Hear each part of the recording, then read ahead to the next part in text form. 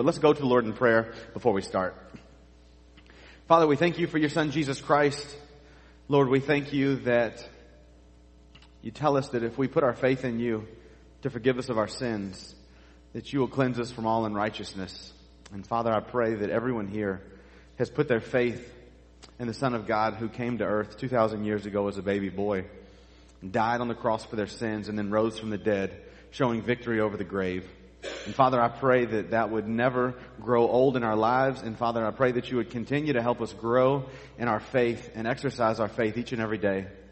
Father, I pray right now that you would feed your people, and I pray that you would use me to do it. And it's in Christ's name we pray. Amen. Well, I'm going to jump right into the book of 1 John, chapter 5, verse 1. And it says this: Whoever believes that Jesus is the Christ is born of God, and whoever loves the Father loves the child born of him.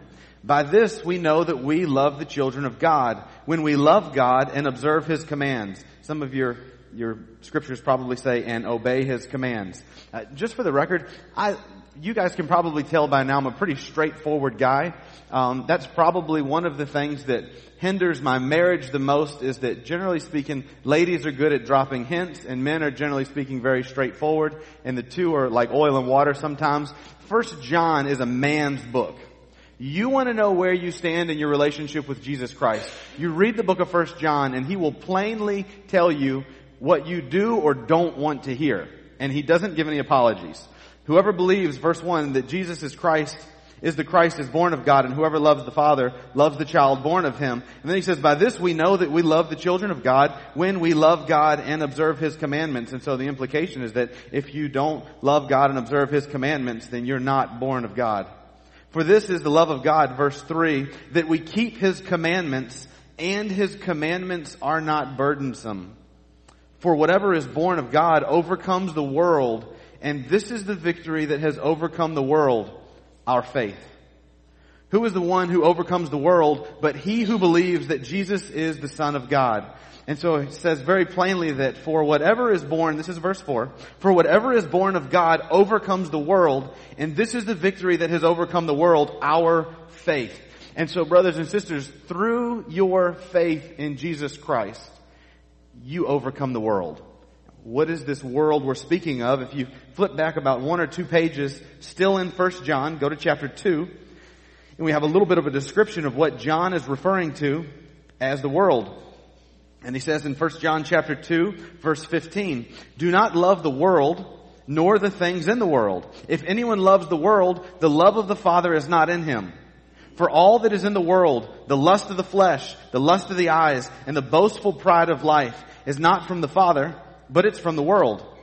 The world is passing away and also its lust, but the one who does the will of God lives forever. Now, a couple more pages to your right, 1 John chapter 5, verse 19 says this: we know that we are of God, and that the whole world lies in the power of the evil one. And we know that the Son of God has come and has given us understanding so that we may know him who is true, and we are in him who is true. In his Son, Jesus Christ, this is the true God and eternal life. Little children, guard yourselves from idols. And so I'm just going to be back in John, 1 John chapter 5, verse 1 through 5.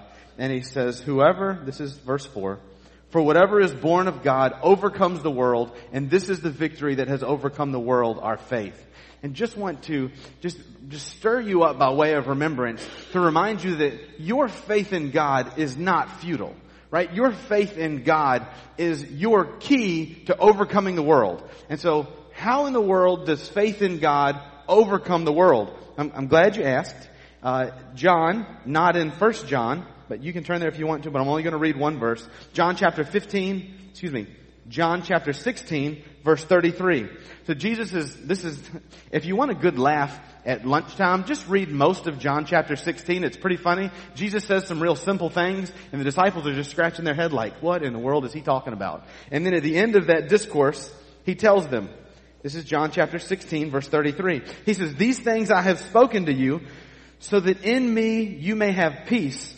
In the world you will have tribulation, but take courage. I have overcome the world. So Jesus says, these things I've spoken to you, so that in me you may have peace. In the world you'll have tribulation, but take courage, I have overcome the world. And so you'll find that if you keep reading the things that John writes, oftentimes he talks about the spiritual world as the world. So he's talking about Satan and all of Satan's entourage being the world. That's why he says, don't be of this world, but be of a different world. It says you can't love the world and love God. And so he's talking about when he says the world, the things of Satan. And so Jesus tells his disciples, take heart, I've overcome the world. So how is it that Jesus has overcome the world? So Jesus comes to this earth. He comes as a baby. He lives a perfect life. He dies on the cross as a sacrifice for our sins, and then he doesn't stay dead, but he raises from the dead on the third day to give victory over the grave. And he henceforth defeats Satan and death. All of that you'll find in the book of Romans. And so Jesus, the Son of God, overcomes death, and he overcomes the world. And then you, through faith in Jesus Christ, can have the same benefits that he had. So he did all of the work. You get all of the benefits of his hard work through your faith in Jesus Christ. And there isn't any better news in the world, because listen to this. Let's have a heart to heart just for a second. I get so frustrated when I have spiritual conversations with people about going to heaven, and the conversation goes in the direction where the person says, well, I'm a good person. Right? You will never overcome Satan and the world by being a good person. Right? One person overcame the world. That's Jesus Christ. And if you have any shot of getting into heaven at all, it is only through the blood of Jesus Christ, because your goodness is as filthy rags, Paul says. And so just heart to heart, man to man, man to woman, briefly, think in your mind that if you stood before God right now and he said, why should I let you into my kingdom? Listen to me very closely. If your definition of why you should get into heaven has anything to do with how good of a person you are, there's a good chance that you haven't been understanding anything that I've been preaching ever. And I don't mean that in a mean way. Listen, people are dying all around us in Bertie County, and it seems like at a pretty good clip. And I just want you to know, from your pastor to you, if you're here and you think that you're going to get heaven because you're good, you're wrong. If your reasoning for getting into heaven is anything other than Jesus paid your debt on the cross and he forgave you of your sins by faith through grace, you're not understanding the things that we're preaching. And if you say, well then, preacher, I don't understand. Do this for me. Call me this week and let's have a sit down and let's just walk through your faith. Let's walk through your story and let me share what the Bible says directly to you and to your life. Because if you're here and you want a relationship with Jesus Christ, you want to know for sure that you would go to heaven, God is freely going to save anybody who puts their faith in him and repents of their sin. But you need to understand something in order to be saved. You have to have a certain amount of knowledge in order to be saved. And I want to freely give that to you if you haven't understood the things I've said in the past. And so that's just kind of a heart to heart from me to you. Please, when you're talking to people about their salvation, leave you being good out of it. I'm sure a lot of you all are great. Like, you've done a lot of great things for me, but when it comes to having a right relationship with God, you are incapable of being good enough. It's only through the blood of Jesus Christ that you can be forgiven of your sin. And so, I want you to see that it's Jesus who overcame the world, not you. The only way you can have victory and overcome the world is through the finished work of Jesus Christ. So he did all the heavy lifting. We came to him in faith, believing who he said he was, and having faith in him. Which leads me to, what's the difference between belief and faith? So, belief would be understanding a head knowledge of something that has happened. And so, there may be a lot of you here who say, well, I believe everything that I'm supposed to believe. I believe that, and this is just the nuts and bolts of what we're talking about. I believe that Jesus Christ is the Son of God. I believe the Virgin Mary gave birth to him, and I believe he lived a perfect life and died as a sacrifice for my sins, and I believe that he rose from the dead on the third day. And to that I would say, fantastic. Well, now what's the difference between belief and faith? Because there is a difference. If you were to go over to the book of James, you don't have to, but you can. James chapter 2, verse 19. James says, you believe that God is one, you do well. The demons also believe and shudder. You believe that God is one, you do well. The demons also believe and shudder.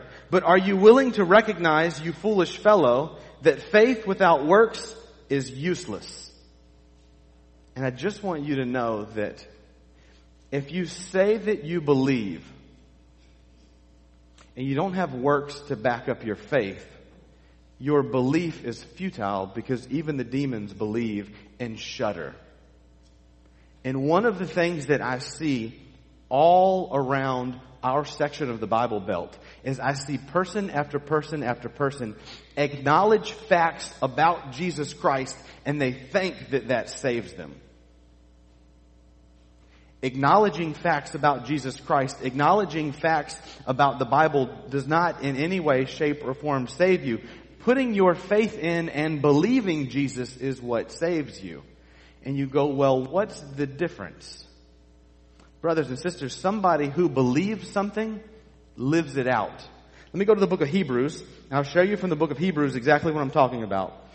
I'm in Hebrews chapter 11, and I want you to see in Hebrews chapter 11, verse 6, it says this, and without faith, it's impossible to please him.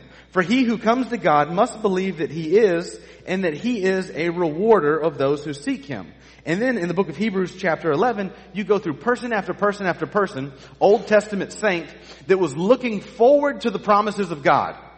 And so, what did an Old Testament saint have to believe or have to have faith in order to be saved? You following me? Right? Because Jesus hadn't come to the cross yet. Give me a little head nod to make sure that we're all still awake. Okay, so Jesus hasn't come to the cross yet, and so you're not going to put your faith in the finished work of Jesus Christ because it hasn't been finished yet, right? Like you don't know all of the details that we know if you live before the cross. Well, Adam and Eve sin, right? Back in Genesis chapter 3, Adam and Eve sin. God comes on the scene, and Adam and Eve are naked, and they're both hiding. And so God shows up and he says, why are you hiding? And they said, well, we're naked. Like, that's a pretty good reason to hide, right? And he said, well, who told you you were naked? And they said, the serpent told us we were naked. Well, God gets through all the facts, and you find that the Satan tempted them, they ate of the fruit, and they sinned, and now they're separated from God. And then when God shows up on the scene, he's got man, woman, and the serpent all on the scene, and he dishes out consequences to each one of them. And he makes a promise in Genesis chapter 3, verse 15, and he says that the seed of a woman is going to crush the head of Satan. And that's the first glimpse that you get that God is on the scene, he's in control, and he's going to take care of the problem of sin. And so, how were Adam and Eve saved? Adam and Eve were saved by putting their faith that God was going to do the things that he said he was going to do.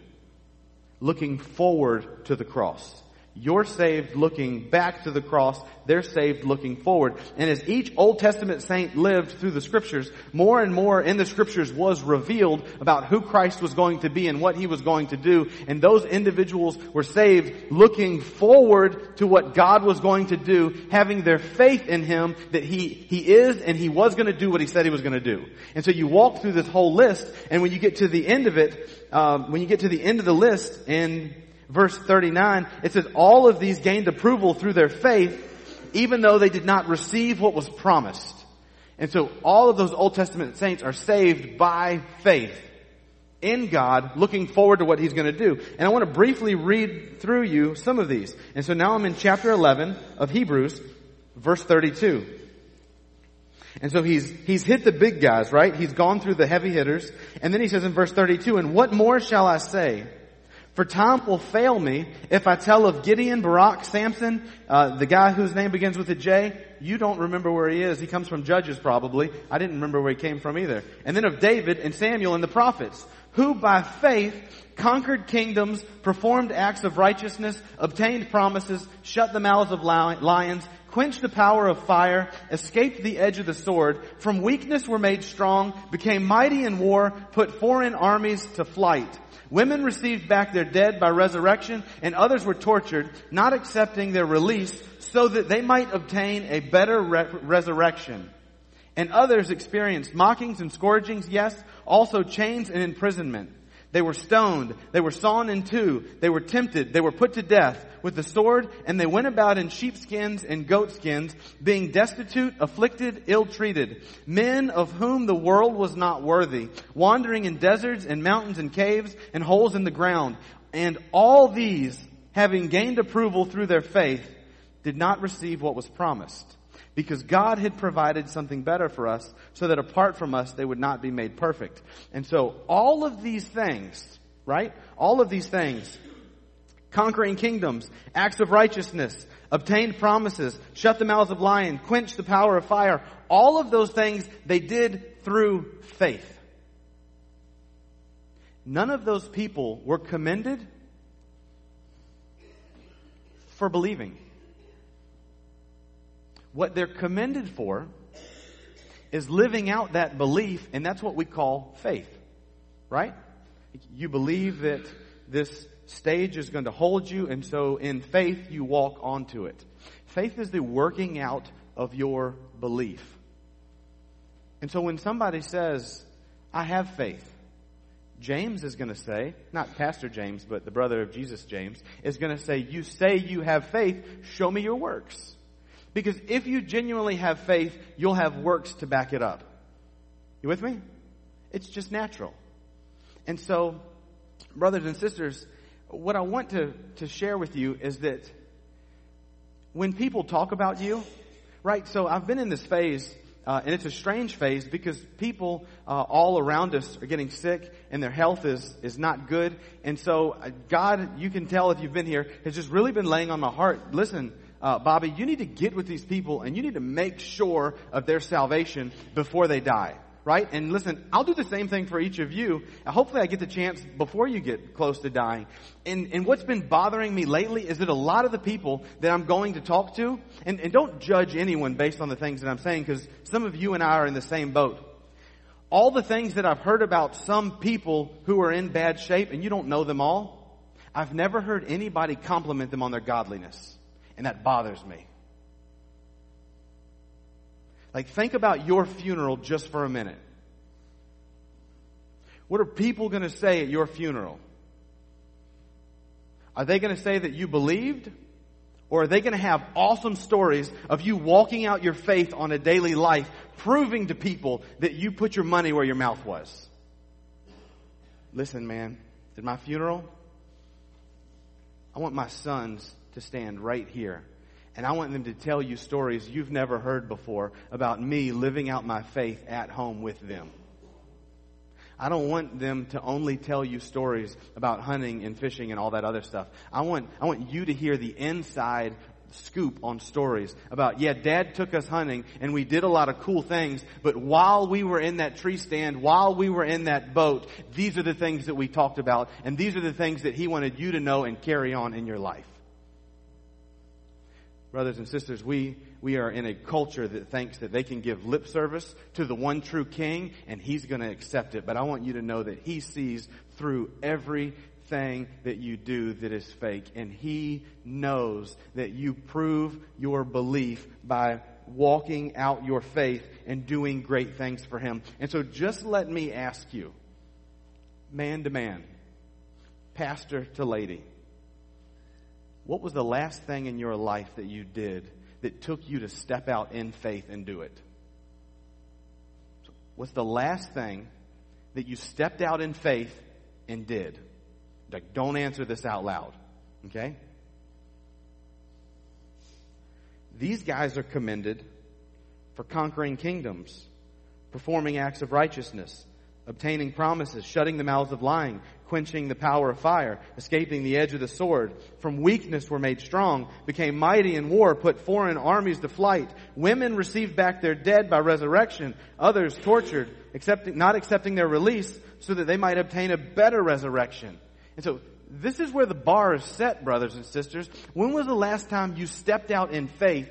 And if you're thinking of something, don't take this a negative way, but let me raise the bar just a little bit and say that whatever you're thinking, whatever the last thing you did stepping out in faith, let me ask you this question. Is that the best you can do? Like whatever it is that you've done stepping out in faith, just let me, as a coach, say, is that the best you have? Is that all you have for the King? So we serve a God who sent His Son to this earth to overcome the world, and through our faith in Him, we've overcome the world too. And what are you doing with your faith that Jesus Christ has overcome the world and you've overcome the world too? What are you doing with your faith, stepping out in it to please the Lord and serve the Lord? That's a really valid and important question.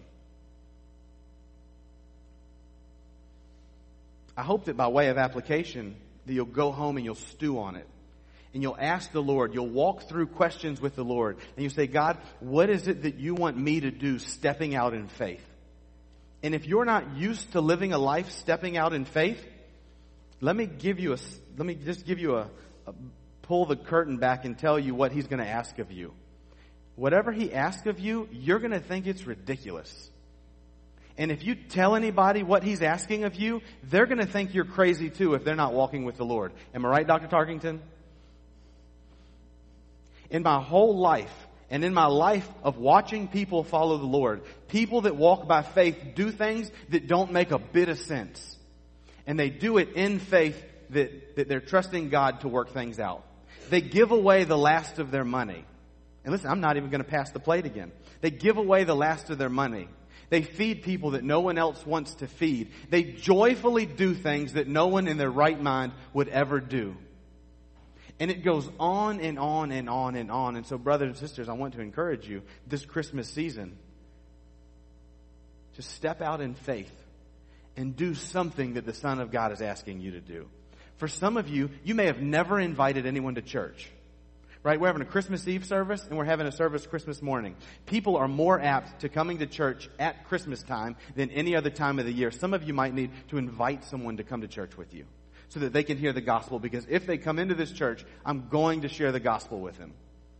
And so that may be what God is stretching you, wanting you to do.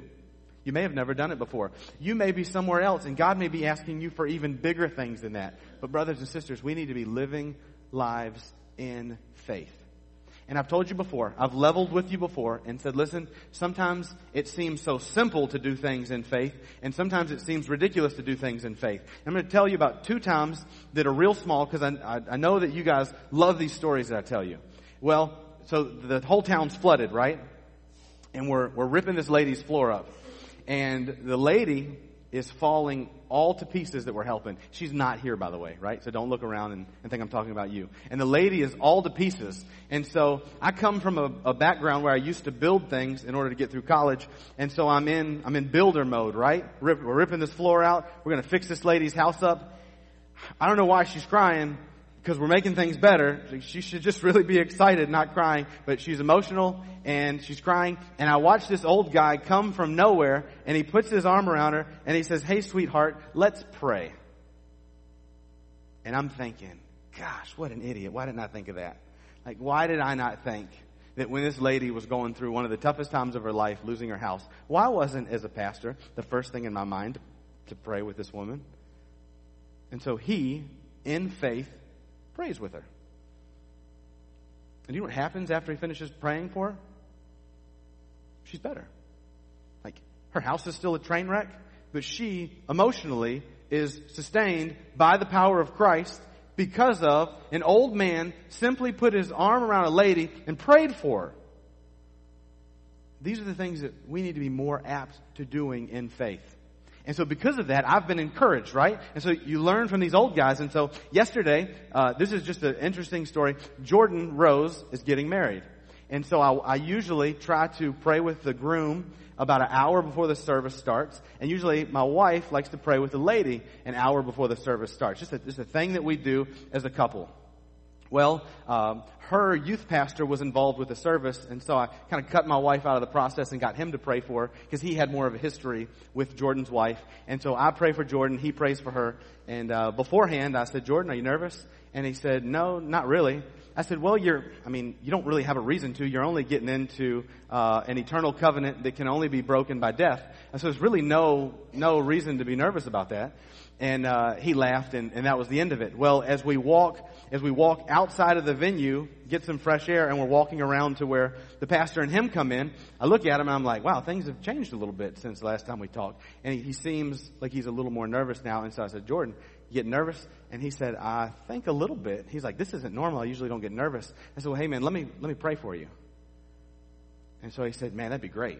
And so there's 4 of us there, and we pray together. I pray that God would calm his nerves and that everything would go well. And then we blow through the doors and we're standing up front. And it seemed like they had 1 million people in their wedding party. They were walking in, they're walking in, they're walking in. He had a lot of time to run. These people are steady walking in, and they're not walking fast. And he looks at me and he says, hey, he said, you know what? I'm not nervous anymore. He said, your prayer worked. Why is that surprising to us? Like, I'm not knocking Jordan. Like, I'm just surprised as he is. I'm like, sweet, it worked. Like I'm still not far enough along in my faith where I wholeheartedly pray, believing that everything's going to happen. And so I'm like, sweet, that's great. It worked. Brothers and sisters, this is in 1 Peter. This is by way of encouragement for you as we leave. 1 Peter chapter 5, verse 7 says this: cast all your anxiety on him, because he cares for you. God loves you and the details of your life so much that he sent his son, Jesus Christ, to be born in a manger, live a perfect life, die on an old rugged cross to save you of your sins. He overcame the world, and he gives that overcoming of the world to you through faith. And we need to be the caliber people who take hold to our beliefs and we walk in faith each day, doing the big and the little things that God calls us to do. We need to be praying for nervous people. We need to be praying for people who have just lost everything. But don't stop there. We need to be also in faith going to the ends of the world, taking this gospel which helps people overcome the world to them. And so we in faith need to be doing little things and big things as well. And brothers and sisters, I hope during this Christmas season that you will take a special effort to step out in faith and do some of the things that Christ is calling you to do. Amen? Let's go to the Lord in prayer. Father, we thank you for your word.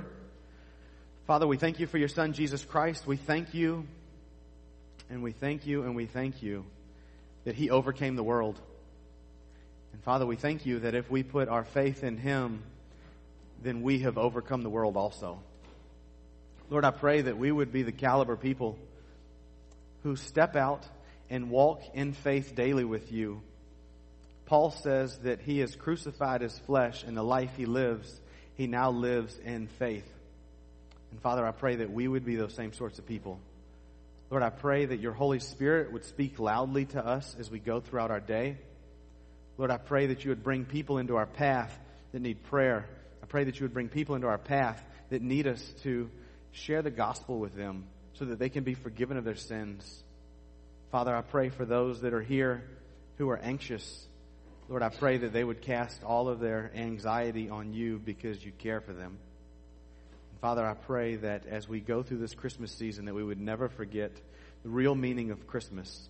And that's that your Son came into the world not to condemn the world, but that the world might be saved through him. Father, we love you. Pray that you would forgive us where we fail you and increase our faith so that we can serve you the way that we should. And that's in Christ's name that we pray. Amen. If you're here and you've never put your faith in Jesus Christ, I'd invite you to do that this Christmas season. John's going to come forward, and if you'll stand for a hymn of invitation. It's great to see you guys again this Sunday. I hope that all of you will come back and join us at 7 p.m. tonight for our choir's presentation of the cantata. You will thoroughly enjoy the choir and the kids. Making sure we didn't have a special announcement from the kids director. Also, don't forget, next week, we want all of you to come with us Christmas caroling. All right? Love you guys. I'll be praying for you. And I'm going to ask Dr. Tarkington, would you close us in prayer?